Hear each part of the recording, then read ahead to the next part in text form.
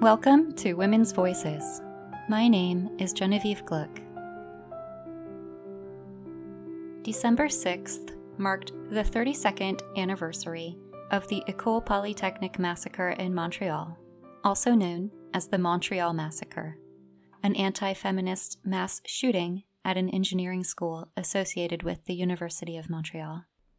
On December 6th, 1989, Marc Lépine entered a mechanical engineering class at the École Polytechnique and ordered the women and men to opposite sides of the classroom. He separated 9 women, instructing the men to leave.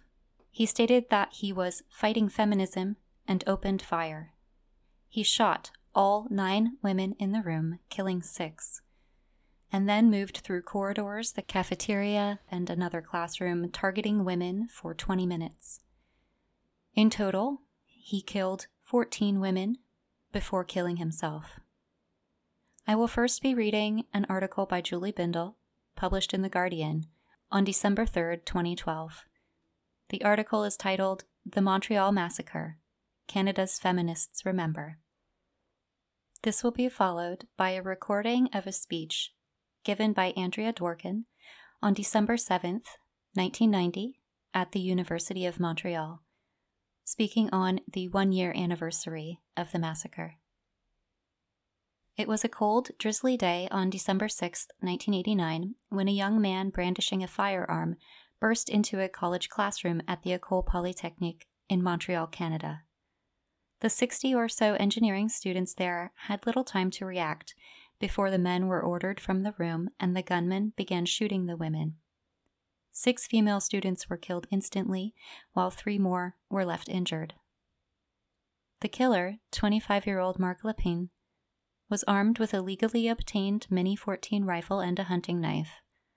He had earlier told a shopkeeper he was going after small game. Lépine had previously been denied admission to the École Polytechnique and had been upset, it later transpired, about women working in positions traditionally occupied by men. Before he opened fire, Lépine shouted, "You're all a bunch of feminists and I hate feminists." One student, Natalie Provost, protested, "I'm not a feminist. I have never fought against men." Lépine shot her anyway. The gunman then moved through the college corridors, the cafeteria, and another classroom, specifically targeting women to shoot.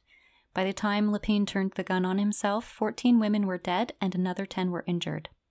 4 men were hurt unintentionally in the crossfire. Francine Pelletier, a feminist activist and newspaper columnist at Montreal's La Presse newspaper, describes feeling totally floored on hearing about the massacre, but nothing prepared her for the discovery that she was on a list found by police in the killer's pocket. "Nearly died today," it read. "The lack of time, because I started too late, has allowed these radical feminists to survive." Immediately after the shootings, various media commentators and quasi-psychologists proclaimed that Lépine was a madman and that the woman just happened to be in the way as opposed to being specifically targeted. A psychiatrist at the Hôtel Dieu hospital in Quebec was quoted in La Presse as saying that Lépine was, quote, "as innocent as his victims and himself a victim of an increasingly merciless society," end quote. This was a period of significant growth in men's rights groups, says Martin Dufresne, founder of Men Against Sexism, a group active at the time of the massacre. But the public felt too uncomfortable with the political explanation.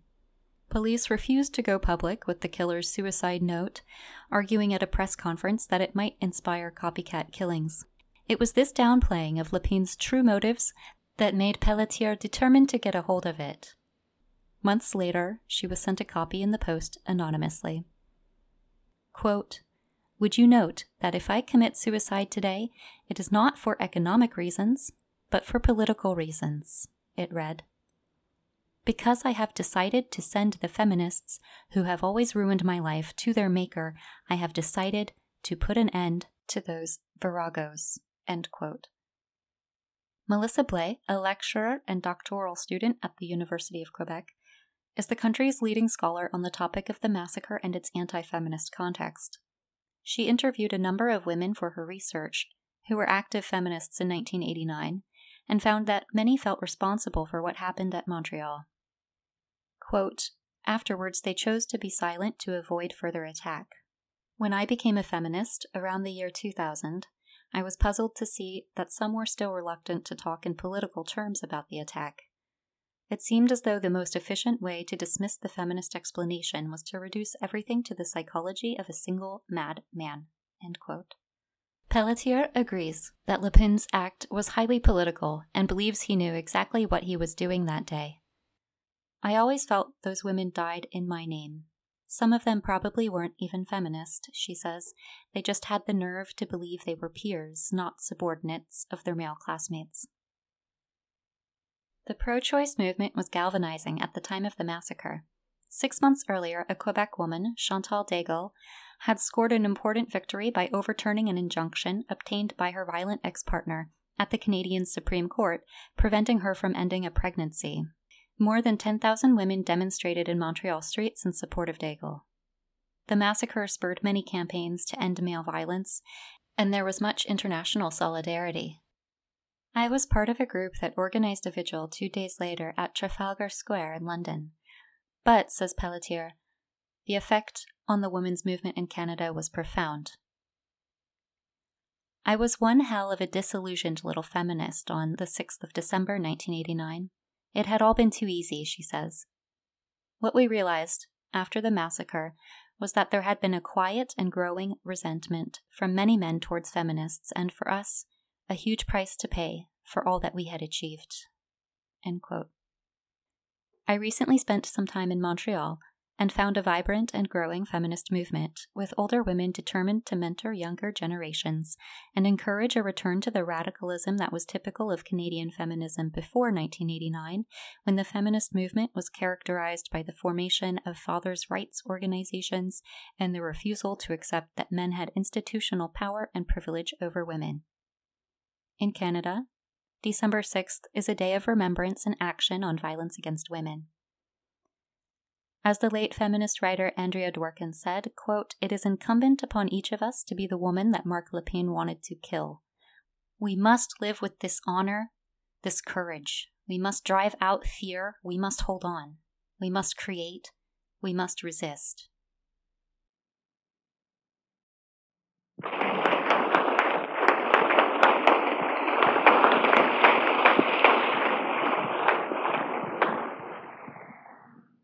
Thank you. Thank you. That was an extraordinary and overwhelming introduction. I want to tell you that I don't dare to try out my very, very poor French in front of you. I am too embarrassed to do so. I thank you for inviting me here, and I want to thank the translators, and I want to thank the organizers for having the simultaneous translation. As I was thinking about this problem, I was realizing that we women barely have any speech at all. And so to be divided by language for us is a terrible thing. I was here last night during the town meeting. I read the papers today. And what I heard and what I saw was that the establishment was saying, yes, we are willing to be sad. Yes, it is appropriate for you to cry. After all, girls do cry. But when there was an expression of anger, the establishment said, sit down, bitch.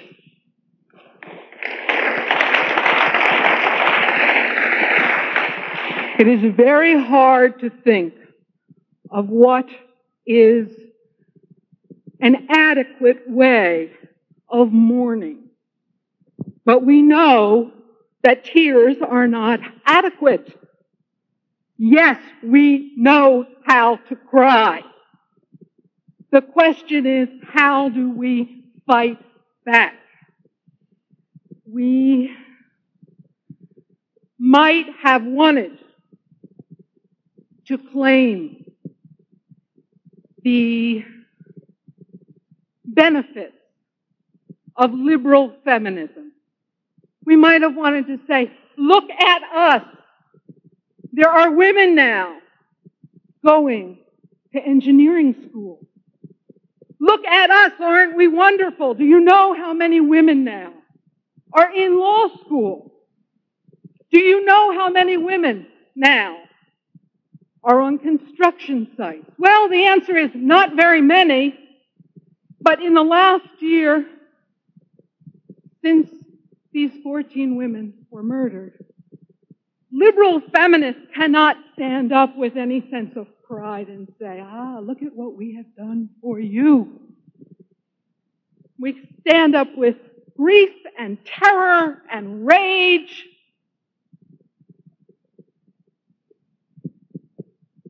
There is no credit to claim. We want to say, they were in that school because of us. You see, we broke down the barriers. That is a two-edged sword. Yes, they were in the school because of us. We broke down the barriers. And this man, who was not crazy, who was political in his thinking and in his action, understood the meaning of those barriers coming down. And he committed a political act so that we would retreat, so that new barriers could be built, and so that women would not have the heart or the courage or the patience or the endurance to break those barriers down.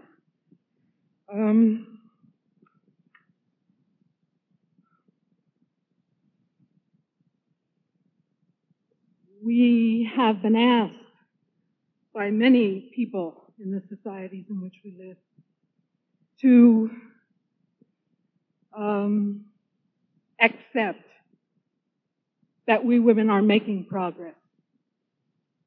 You see, because you see our presence in these places where we weren't before.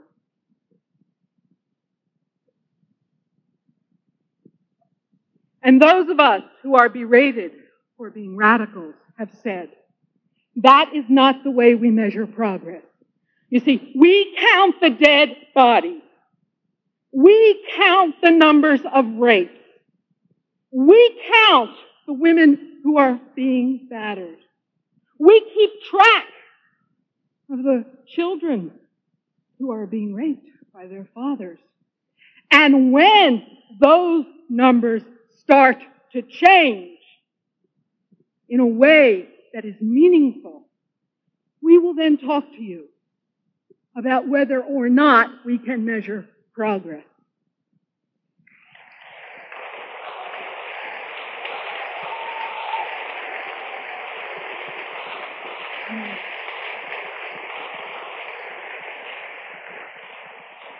All of the accomplishments of feminism, for which, by the way, we are not often thanked, and that is why we rush in to claim anything we can claim, have been made not always with deep politeness, but with the most extraordinary patience and self-restraint, by which I mean we have not used guns. They have been used against us, and we have not used guns. We have used words. We have marched saying words.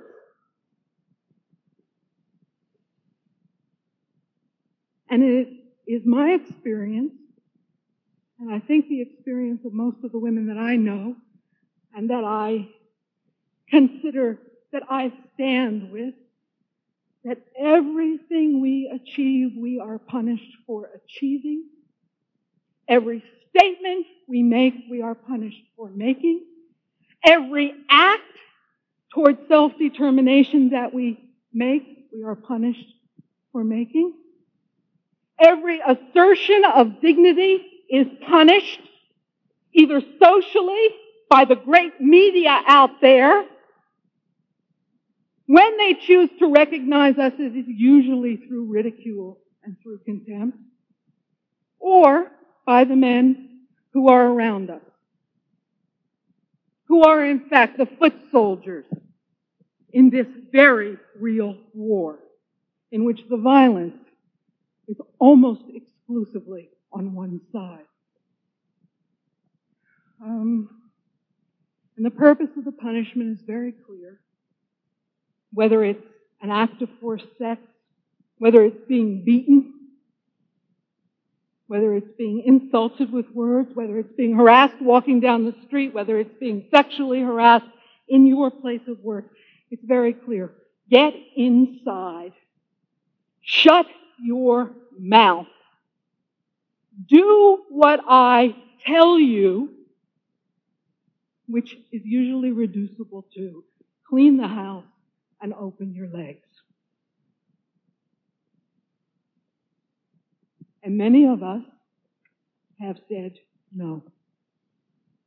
No. We say it in different ways, we say it in different times, but we say no, and we've said it loudly enough and collectively enough that it has begun to resonate in the public sphere. No! No, we will not. No! Now there is an answer to our no. A semi-automatic gun is one answer. There are also knives. There are bombs.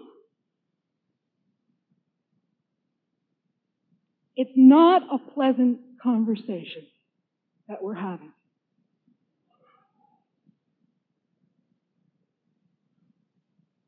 The press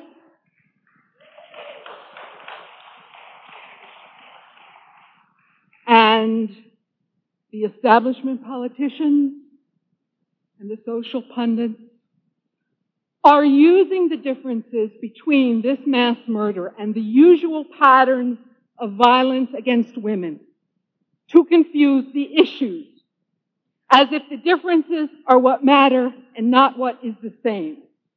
We know what is the same. So first, let us talk analytically about the differences, instead of just letting them manipulate the differences to make it into an event that simply will never be replicated in all the history of the world. Women, as you know, are usually killed in our own homes, in what is called private, because a man and a woman together is not considered a social unit. It is him, he is the human being, and his subordinate. There's a Russian proverb that is something like, if you see a man and a woman coming, you know that one person is walking down the road. We are usually hurt without the scrutiny of cameras and announcements. We are usually hurt by men we know, and especially by men with whom we've been intimate, by which I mean sexually involved. Because in the society we live in, intercourse is a phenomenon of ownership of women. And men who have sex with women believe or feel or think, whatever the right word is, that that woman then in some way belongs to them. And indeed, all of the euphemisms in English, possession, I possessed her. The verb to have, I had her. Take, I took her. Sex as conquest, I conquered her. Violation, I violated her. All of those words are used as euphemisms for sexual intercourse. Women are usually killed in isolation, not in a public place. Women are usually killed simply for being women, not for being feminist. The women who are most often killed by strangers are women who live out on the street, prostitutes and homeless women. This population of women is overwhelmingly characterized by having large percentages of women who are doubly dispossessed, which is to say that they come from racially stigmatized groups. They are impoverished even by the standards of women. And I think that it's really a mistake to say that they're being hurt by strangers, because in fact, when you look at the transaction, what happens to prostitutes on street is a form of date rape, really. Or date death, really. A man buys a date and he hurts or kills the woman. And in the United States, at any rate, a significant number of those women who are hurt are called Jane Doe. No one knows where she came from. No one knows who her people are. No, there is no place for her. She has no home to be killed in. It used to be that women were sexual chattel under the law, so that the man had the backing of the state. Now, men exercise their sense of possession and ownership in a more laissez-faire manner. They bear more personal responsibility for making sure that you stay subordinate. It's hard on them. You know how rebellious you are. I mean, they have to work 24 hours a day at this. This isn't easy. That's what you're reading in the newspapers. They're suffering. But not enough. Not yet.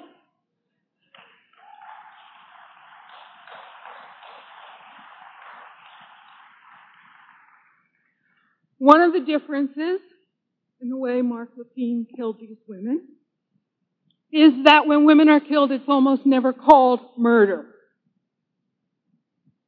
There are many euphemisms. It was a family fight. Father kills wife and children, not mass murderer. He's a mass murderer. It's not some little family soap opera. One man has killed several people. And what those people have in common is a common powerlessness in relation to him, and the fact that, as far as society is concerned, he owns them. And so what we see is that instead of being characterized as a mass murderer, we're told that there's been a domestic tragedy. We're frequently told the man has been under terrible stress. He's been having a terrible time. It's very pathetic and pitiful for him. We are also told that his wife provoked it. You heard one example here today. We could be here for the next year and a half were we to cite all the examples that we know of. And when prostitutes are raped or killed, in the United States, the policy of the police is not to even begin to take it seriously. until the numbers of corpses are in the double digits. That is official state policy.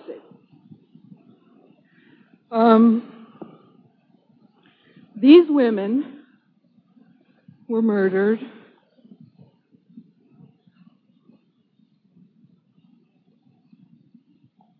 yes, because they were women. Now, try to measure progress. But not only because they were women, because they were students, because they were learning, because they wanted what has been sacred male knowledge. They were trespassing on sacred male ground. They wanted to be engineers, and that was taken to be a militant act of aggression on their part.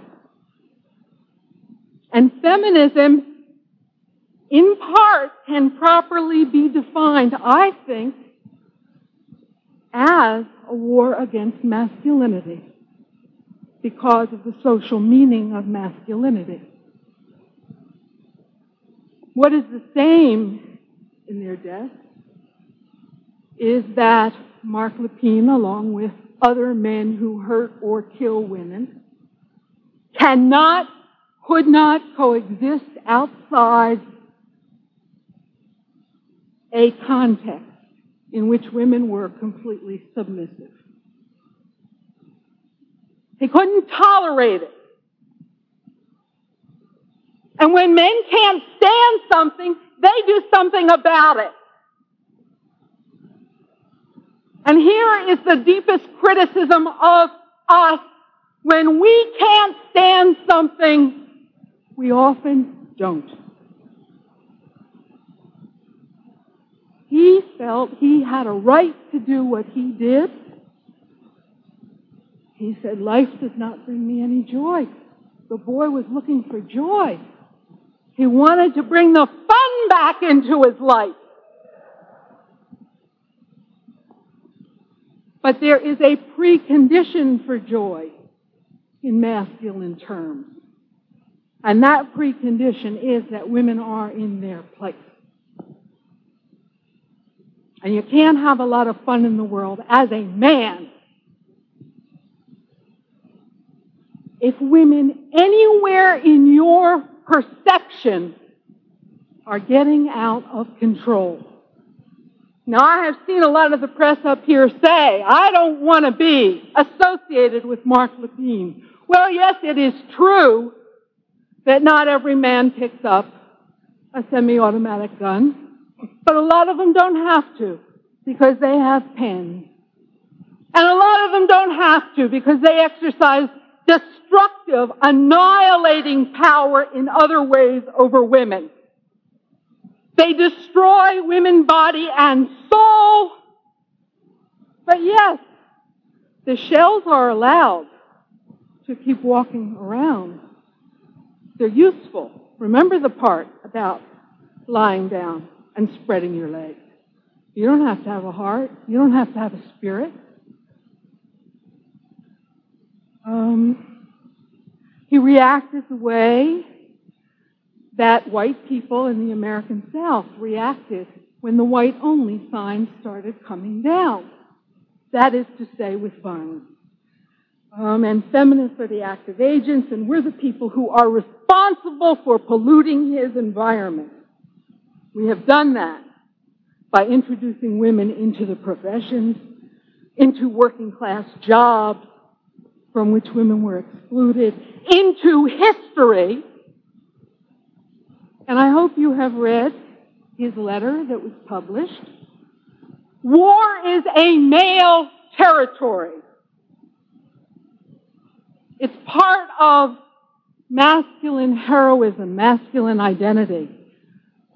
And even the suggestion that women had behaved heroically in a situation of war was a deep political insult to him.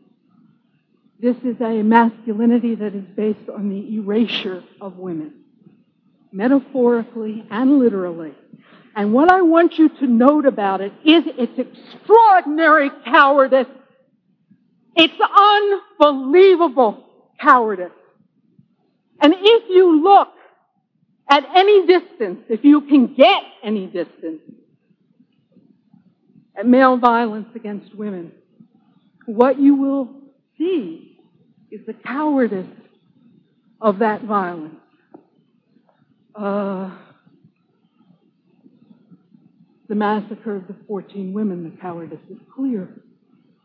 But the cowardice is clear in every act of rape as well. I don't know if it's the same here, but in the United States, of the rapes that we know of, that are reported, 43% are pair or gang rapes. And that's almost half. And of that, 27% are 3 or more men. And 16% are 2 men. We're not living in the world we live in because men are physically stronger than we are. Because they gang up to attack us and hurt us. And in every act of brutality towards us, what we see is a coward. The husband who batters his wife needs the support of the state to keep doing it. And he gets it. He gets the compliance of the society. He gets the reinforcement from the media that tell him that this is a really sexy thing to do. He gets his $10 billion a year pornography industry, in which women are raw material that are bought and sold for him, so that he can have some of that joy that Mark Lepine was talking about.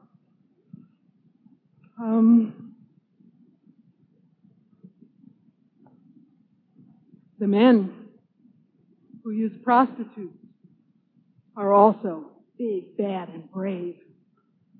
They take women who have been sexually molested as children, who are poor, who are homeless, who have no help in this society, and they use them. Now, if that is not a paradigm for what a coward is, then I don't know how we talk about any of this.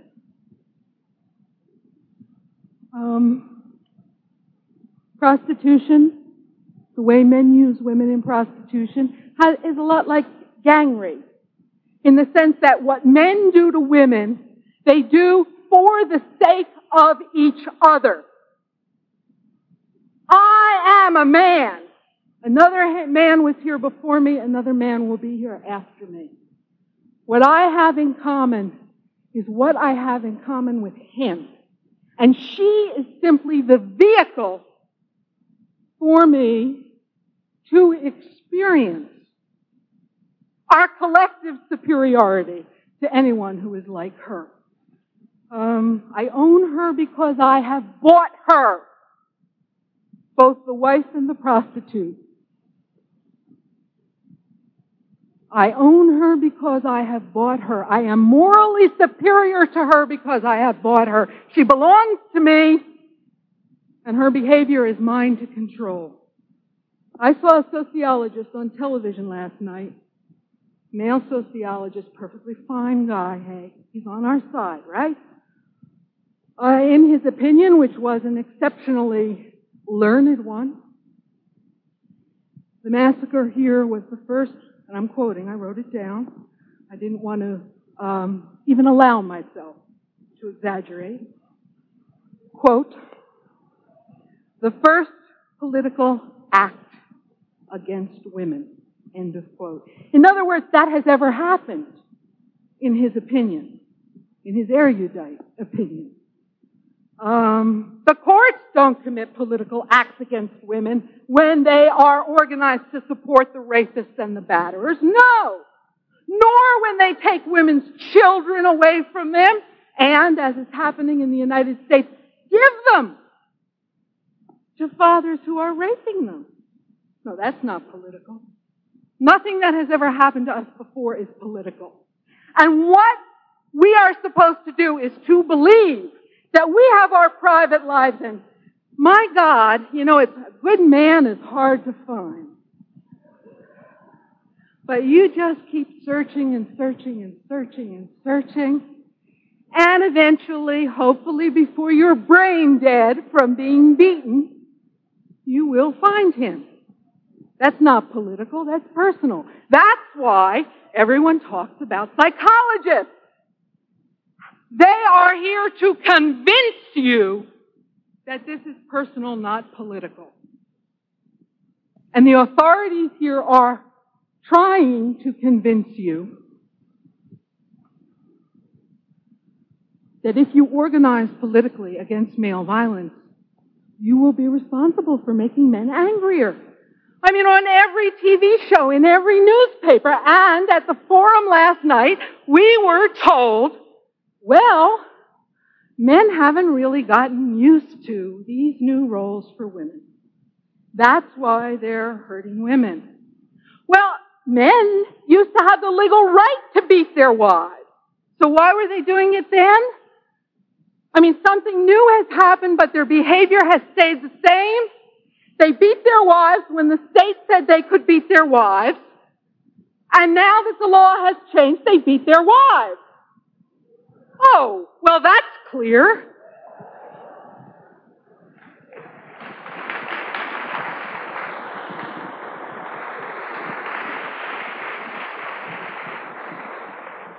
I think what all these male authorities are trying to say is this. We don't understand why he killed them because he hadn't fucked them. All right? Now, if he had fucked them, we would understand it. And it would have something to do with us. It would be private. It would be none of your business. But we would understand it. But hey, when a man kills a woman with whom he doesn't have that relationship, he's crazy. I think that's what's going on here.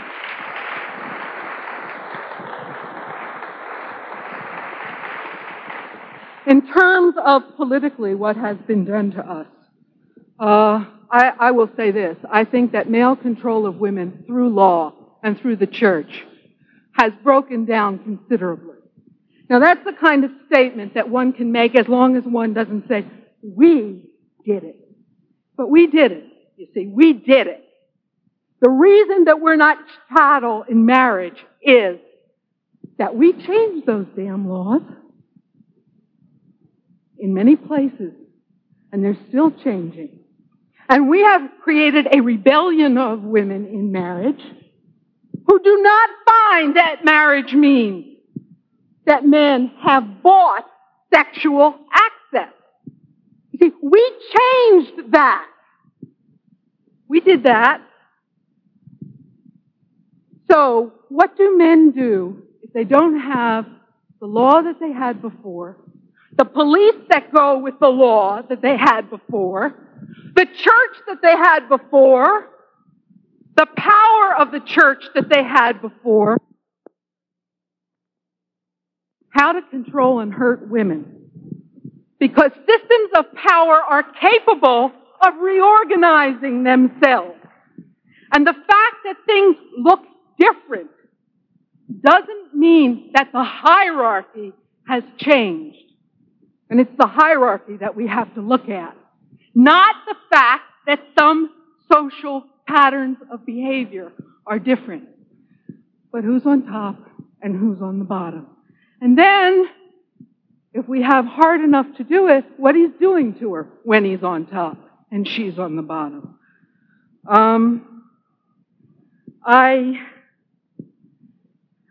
I'm astonished, of course, as I know you are, even if we can intellectually analyze it, that these people out there, these folks, these intelligent people who keep this machine going and going and going and going, so they know something, don't understand why we recognize in this massacre something familiar to us. instead of something completely different.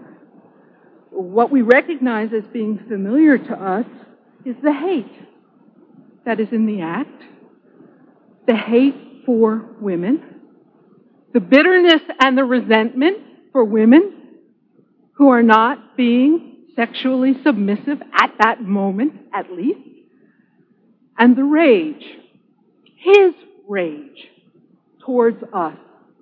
I don't think that there are probably any women in this room who don't recognize from our own lives those elements in men.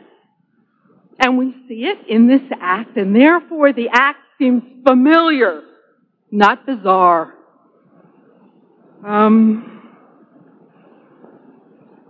Some of the women who were murdered may have been feminists and some not. See, women don't get a right to say, I am. I am. We are just all the same, one way or another. We can look at this and we can understand that the men around us will widely experience any act of dignity on our parts as an act of feminism, whether it is or it isn't.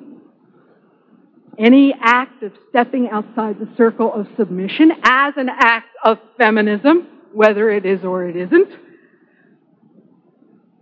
I want us to understand that as well as Marc Lépine did. Now, there are two strategies for dealing with a dead woman when she has been murdered by a man. One is the one you're seeing here, which is we look at the man and we socially create sympathy for him. The other is that we look at the woman or women and we find out what's wrong with her. That's the usual strategy. That's why you're taken a little aback by how this is being done. You see, maybe if there were 3 women, we would be reading about all the terrible things they had done by the age of 21. And the media would be trying to convince the public at large that they deserved what happened to them because after all, were they virgins? How many men had they been with? Now it becomes familiar. This is the way murdered women are usually treated. But because of the rootedness of these women in this community, because presumably, I think, of the social power of their families, because of the fact that they themselves are part of, with respect to other people, an elite, these women are not being treated this way yet. You see, the newspapers won't do it. Books by misogynist men will. Our intrepid investigative reporter will go out there and find the men who know the real dirt. This is not over yet. These women have been killed, but they will be raped. This is not over. It's too important. I would like to try to say something that I find very difficult to say.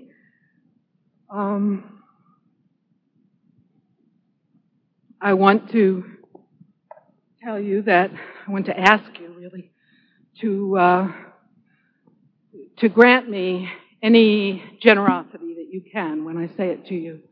It is not a cheap remark. It is something that involves my life as well. I think that one of the most important commitments that anyone can make to life or to feminism is to make sure that you deserve your death if you die at the hands of a misogynist.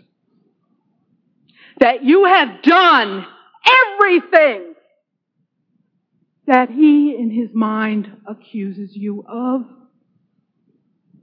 That every act of treason he is killing you for is one you have committed.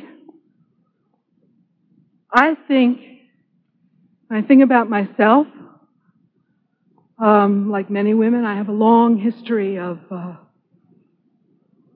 violence against me.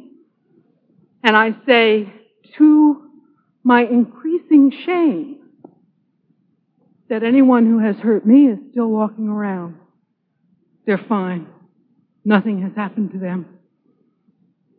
And when I look at my own life, I think about the difference between being beaten because I didn't clean the refrigerator and the difference between that and having my life threatened because I'm fighting pornographers. And I want to tell you that there's a better and a worse. And that it is better to encounter anything when you have made a choice that puts you where you want to be, fighting for your own freedom and fighting for the freedom around you. I think about this a lot. I have reason to. And I think that feminists should remember that while we often don't take ourselves very seriously, the men around us do take us seriously.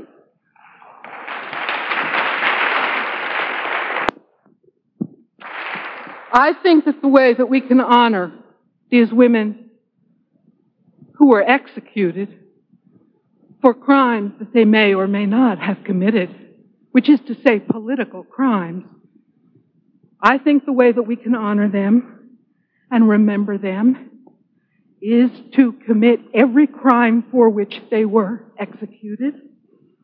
Crimes against male supremacy, crimes against the right to rape, crimes against male ownership of women, crimes against the male monopoly of public space and public discourse.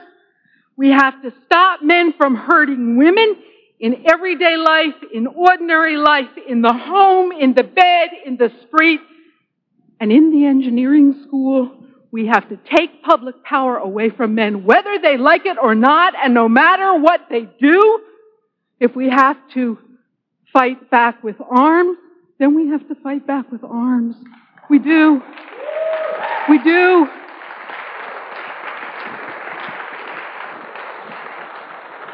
But one way or another, we have to disarm men. We have to be the women who stand between men and the women they want to hurt. We have to end the impunity of men, which is what they have for hurting women in all the ways they systematically do hurt us. And the feminist is the woman who is there, not because she is his woman, but because she is the sister of the woman that he is being a weapon against. Feminism exists so that no woman ever has to face her oppressor in a vacuum, alone. It exists to break down the privacy in which men rape, beat, and kill women. What I am saying is that every one of us has the responsibility to be the woman that Mark Lepine wanted to murder. We need to live that with real honor, with courage. We need to put fear aside. We need to endure. We need to create. We need to resist. And we need to stop dedicating the other 360 however many days of the year to forgetting everything we know.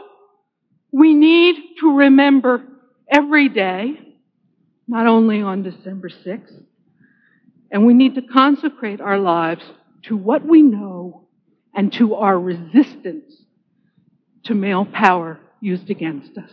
Thank you.